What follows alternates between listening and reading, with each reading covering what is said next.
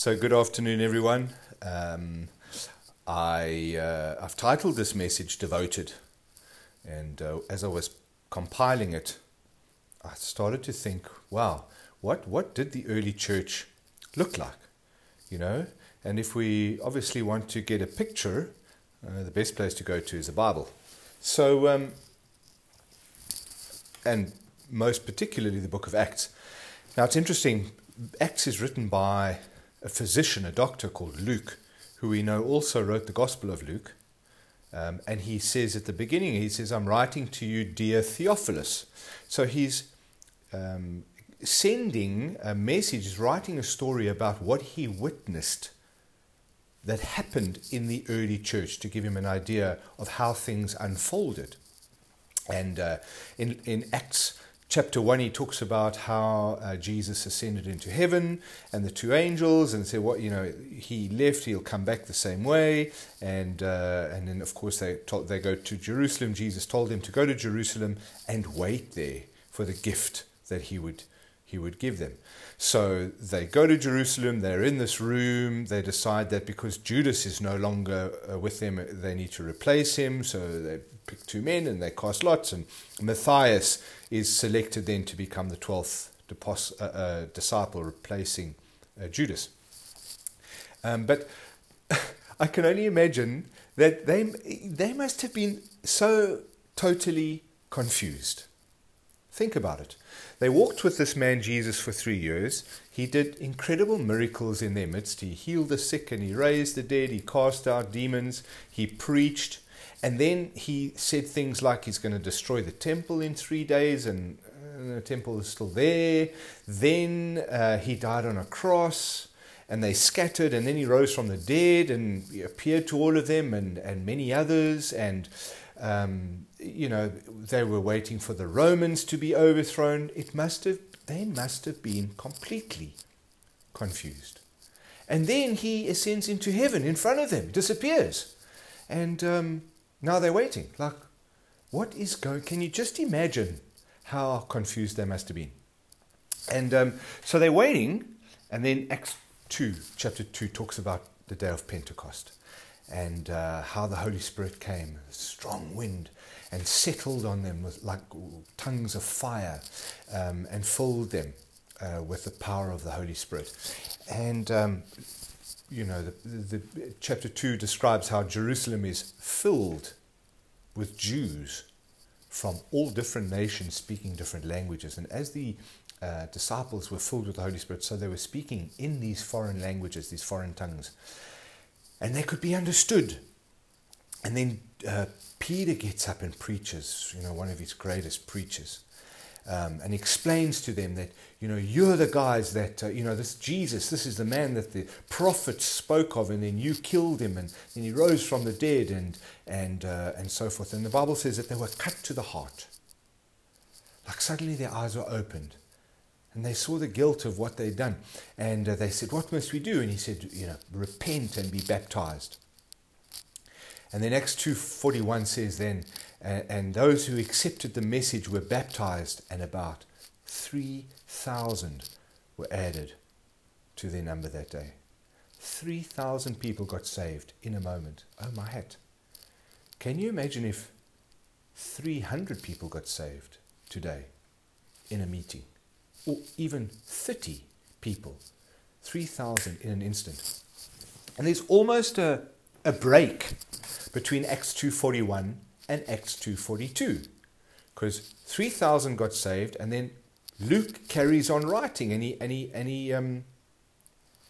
he's describing then what the early church looked like. And what we've got to remember, in those days, there were no church buildings. They didn't exist. The church didn't exist. It only just officially started. Acts talks about them meeting at Solomon's colonnade, which was next to the temple, a big open area. But they typically didn't have buildings to meet in. Acts 5, verse 12 says that the apostles performed many miraculous signs and wonders among the people. And all the believers used to meet together in Solomon's colonnade. And Acts 5:42 says, day after day in the temple courts and from house to house, they never stopped teaching and proclaiming the good news that Jesus is the Christ. So we see then the church, where did it meet? Solomon's colonnade. That's in Jerusalem. And not every town had a Solomon's colonnade, but that they actually met in each other's houses. And in Colossians 4 verse 15, Paul writes at the end of his letter, and he's giving his greetings, he says, give my greetings to the brothers and sisters at Laodicea and to Nympha and the church in her house. So we see the early church formed where? In people's homes. So the first thing is there were no official buildings, church buildings, and secondly, there were no Bibles. This wonderful book that we have today, well, compilation of books, 66 books compiled into something called the Bible. The Jews had the Old Testament called the Tanakh or the Torah, but many of the New Testament letters hadn't even been written. The Gospels were in the process of being, well, in fact, they hadn't been written. These were accounts written shortly after the time of Jesus. But certainly the letter, Paul hadn't even come onto the scene yet as Paul. He was still to become the Christian crucifier, the Christian persecutor. So certainly there were no letters.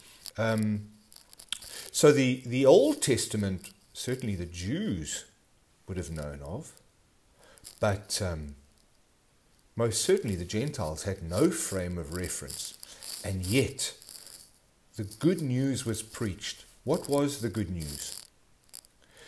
The good news was that the Christ that had been spoken of in the Old Testament by the prophets had come to establish the kingdom of heaven on earth. So Luke says in Acts 2:41, 3,000 got saved. And then he goes on to describe the church in Acts 2:42 to 47. And I want to start, if I may, a little cheekily, at Acts 2:47. And it says this, praising God and enjoying the favor of all the people. And the Lord added to their number daily those who were being saved. Isn't that the sum total of everything we want to see happen? Is that we would live in a way that pleases God enough that he would add to our numbers. Now, I'm not advocating that church is all about numbers. It's not about mega churches. It's not about having 10s or 20s or 30,000 people at all. It's about living in a way that pleases the Lord so that he sees fit to add numbers daily, those that are being saved. This early church, they were living a type of family Christianity that pleased God enough to add to their numbers. And this is really the core, the heart of how we should do what we were doing. And if this was the result of what they were doing, surely we want to live in the same way. Now, I want to just add a disclaimer here before I continue. The gospel message in its entirety incorporates many different aspects. The gospel, the way of Christian living, is never simplified to just one or two or three things. Okay? So for example, if I were to say there were 50 different aspects that make up the way we live, proper Christian living, and let's say they include things like, number 1, repentance, number 2, forgiveness, number 3, loving one another, number 4, caring for one another, number 5, worshipping, preaching, studying the word, etc., etc. There's a whole host of things. I'm not saying it's limited to 50, but let's just say for the sake of the conversation that there were 50 things. If we only emphasized 45 of those things, we wouldn't be teaching the whole gospel. And if we found after some time that we were neglecting 5 and now we overemphasize just the 5 and we ignored the other 45, again, we would be teaching an incorrectly weighted gospel. The entire gospel message is made up of the entirety of things that the Bible teaches. So we can never limit it. So I'm sharing an aspect, but a very fundamental, a foundational aspect of Christian living. And we see this in the early church. So what does the Bible say? Acts 2:42, it says, they devoted themselves, stop. They devoted. That word, devoted, is such a pivotal key word. Why? Well, what does devoted mean? Devoted means giving all or most of one's time or resources to a person or activity. Giving all or most of one's time. See, now, if you're a serious sports person, if you want to be fit, you have to devote your time to being fit and staying fit. You're not going to be fit by mistake. Am I right? I got a friend who cycled the Cape Epic for a couple of years.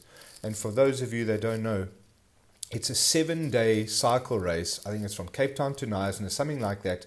And you're doing anything between 100 and 150 kilometers a day for 7 days off-road. And it's not flat. Now, the type of training that it takes to prepare yourself for that race is every morning up at 4 o'clock, cycling for 2 hours, every night for 2 hours, every Saturday 6-7 hours, every Sunday. I tell you what, if you're not working or cycling, you're sleeping. It's that grueling. And if you're married, it takes a huge toll. It's a commitment from you and it's a sacrifice from your family because they just don't see you. And that's not even to win the race. That's just to finish the race. But that's what devotion takes. And without devotion, you're not even going to finish the race. In Hebrews 12 verse 1, the writer writes, therefore, since we are surrounded by such a great cloud of witnesses, let us throw off everything that hinders and the sin that so easily entangles, and let us run with perseverance, or total devotion, my addition. Let us run with perseverance the race marked out for us, fixing our eyes on Jesus. So devotion is the key ingredient that the believers committed to. They devoted themselves. Now it says, to what? Well, they devoted themselves to the apostles' teaching. So there were no churches. It was only a little bit later that they appointed apostles, elders at every church. But they were hungry. They were desperate to hear what it is the apostles had to teach. And I'm quite sure that when an apostle came to town for 2 weeks, and he was in the temple courts every night, or in Solomon's, they would have been there. And I'm telling you, if they knew he was going house to house, they would have followed him house to house. And even though the house can only take 20 or 30 people, they would have been in the windows, on the roof, in the ceiling, outside the door, because they were devoted. They were desperate to hear the apostles' teaching. Now, people like me and Dimitri, Job, Patrick, other elders, and we may not be gifted, Ephesians gifted to be apostles.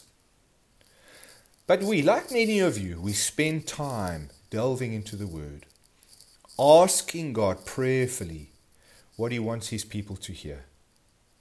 And then we build and share messages that we believe God wants to share with you.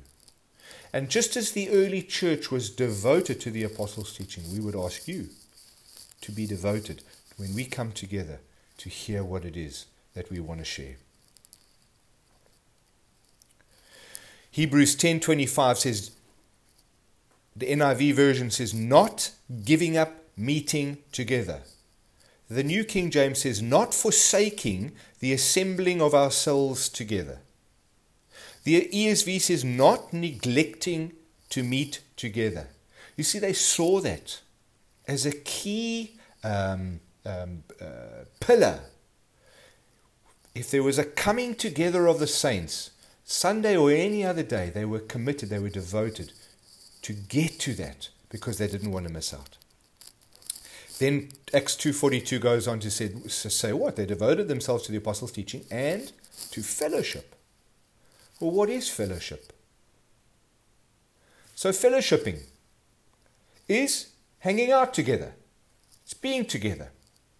And there's lots of social clubs that you can join that are just about social fellowship. You can join book clubs, if they even exist today anymore. You can watch rugby together with your mates. You can join a cycling club or a hiking club. But the problem is, here's the problem. If it's a social club that's not Jesus focused, it's just a social club. And Jesus was clear. Love the Lord your God with all your mind, heart, soul, and strength. And then love your neighbor as yourself. See, Christian fellowship is associating with people who share your Christian interests. 2 Corinthians 6:14 says we must not be unequally yoked with unbelievers. Now, we're not called to live separate from the world. We're not called to cocoon ourselves and have nothing to do with the world. Actually, quite the opposite. We're called to be the light to and the light of the world, attracting an unrighteous world to a righteous God. But there is something supernaturally powerful about hanging out with fellow Christian believers. When you mention a need, someone prays for you.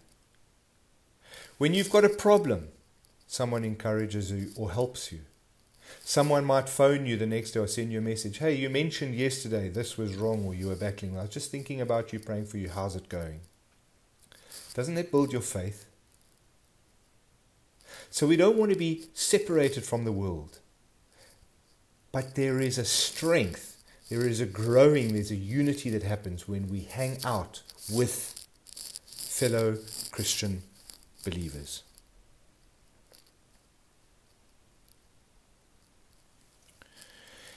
And what we also have to be very careful is we don't want to let home group, you call it home group, we call it communities. It's not a box ticking exercise. I don't go to home group on a Wednesday because that's what's expected of me. No, then you've missed the point. The point of home group on Wednesday and Thursday and Friday and Saturday, and we don't have to sit around, it's not an AA meeting, it's fellowship. So we don't do it to tick a box. We do it out of a hunger and a devotion to be with fellow believers. And when there's a good vibe there, doesn't that just encourage you to want to invite someone? Like, hey, why don't you come and hang out with us on Friday night? We're getting together at his house and we're gonna break bread and have pizzas and what have you, and come and join us, man. You know? Why? Because it's a safe place. And then as you share something, maybe we get to pray with you. There's a knitting of hearts that happens, and it shouldn't be limited to one night a week, but rather become a lifestyle of living together. Acts 2:42 goes on to say that they devoted themselves to breaking of bread. Now I know you as a church traditionally break bread every week. It's brilliant. Jesus said very clearly on the night he was betrayed, do this in memory of me. But it speaks quite clearly that Jesus actually broke bread. So even though we do wafers and we do juice, as the significance of his body and his blood, don't limit it to the official picture of it needs to be wafers and juice. No. You break bread together. Jesus said, do this in memory. When you're having a meal together and you break bread and you share it out, when you take a moment to remember this was Christ on the night that he was betrayed, he broke bread because he knew he was going to the cross. Jesus, we remember you. That's actually what we're called to do. And do it as often as possible. And then they devoted themselves to the apostles' teaching, fellowship, breaking of bread, and then to prayer. Oh man, there are hundreds of references in the Bible to prayer. And there are some scary references. Also, I came across, I just flicked through a few, where there's a verse in Jeremiah where God says to Jeremiah, don't pray for the people. I don't want to hear. In other words, don't tickle my ears by asking for me to do what not to do what I want to do. In other words, don't speak to me. No. I need to punish these people because they've been disobedient and they've been rebellious and they're not listening, and don't pray for them. Wow. I never want to be in the receiving end of that, I never want heaven not to be there or not to hear my prayers. But so many times throughout Jesus, withdrawing, the disciples couldn't find him half the time. Where is he? He's gone to a solitary place to pray. Jesus commands us, pray for your enemies. Pray for those that persecute you. Paul often writes, I'm praying for you, or pray for us, or pray for your leaders, or pray for the authorities that are over you. Just time and time again, the power of prayer. And so we've got to exercise that muscle and remember that not a prayer is wasted. So let me give you this perspective.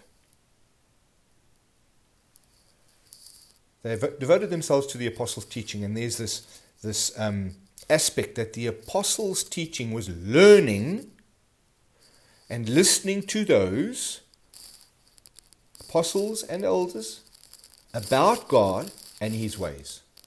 So there's a receiving, right? Then breaking of bread and fellowship all have to do with what? Communion with believers. We break bread together. We celebrate and we fellowship together. We strengthen one another when we're together. We support and we encourage brothers and sisters in Christ when we're together, through the breaking of bread and through fellowship. But prayer is the alone method of being intimate with God. And Jesus says in Matthew 6:6, when you pray, go into your room, close the door, and pray to your Father who is unseen. Then your Father who sees what is done in secret will reward you. And, outside of this verse, you read, don't go stand. Yes, you can stand and you can have a prayer group in church and, use wonderful words and what have you. But Jesus is saying, he's encouraging us.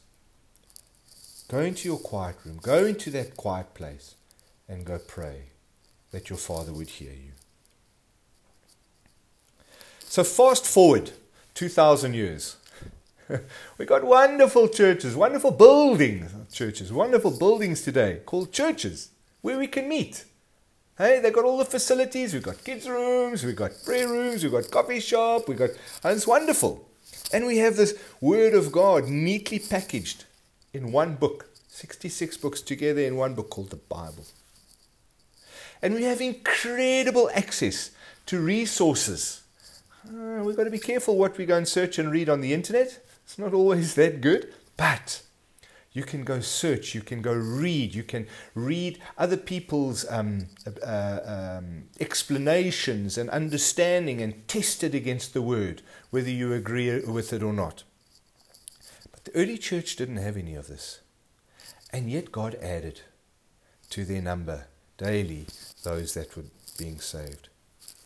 So if we move on from what they devoted themselves to, Acts 2:42, and in 2:43, the Bible says, everyone was filled with awe at the many wonders and signs performed by the apostles.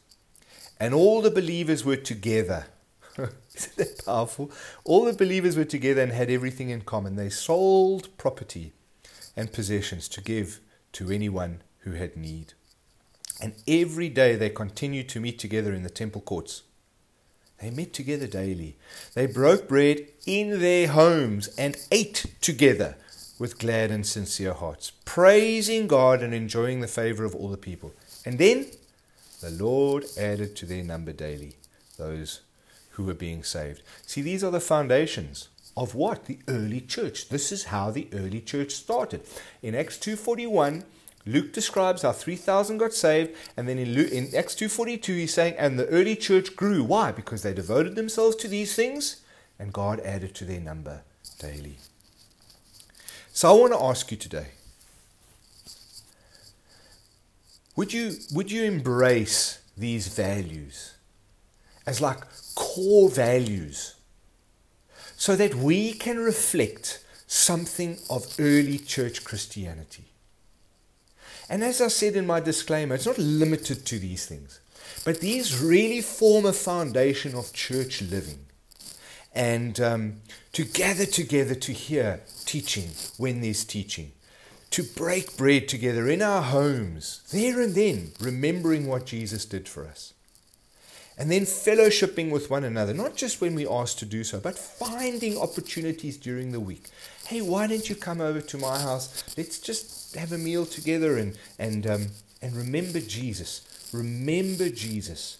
We must be careful that it's not just always a social. We want it to be a Christ-centered get-together, so that God is there with us when we get together. And then, of course, prayer, intimate prayer, seeking the Lord's presence and listening for His voice. So I would ask you today, would you embrace those values? Say yes. Say yes, Lord. I want to live a life that shows the goodness of who you are to others. I want to embrace these values as a kind of a lifestyle, so that, Lord, maybe through me you would add to our numbers daily. So I want to pray. Father God, what a glorious picture we see of the birth of the church and the growth of the church. And we might think, well, what can I do on my own? I'm not going to make such a big difference. But Jesus, you trained up 12 men. And one you lost. And he was replaced. And those 12 men just preached because they were, well, one of them preached because he was filled with the Holy Spirit. And on that day, by your work in the hearts of 3,000 people, they got saved. It's the power of what you do, Lord. But we want to be a people that's obedient, Lord. And if you grew the early church through their obedience, Lord, then we want to be a church that's obedient, so that you would grow us too, Lord. But not for our sake, not for the sake of numbers, but for the sake of we have been saved and we want to see people around us getting saved too. So, Father God, help us in this. Stir up our faith and our obedience, Lord, and our love for you and our love for one another. In Jesus' name we ask this. Amen.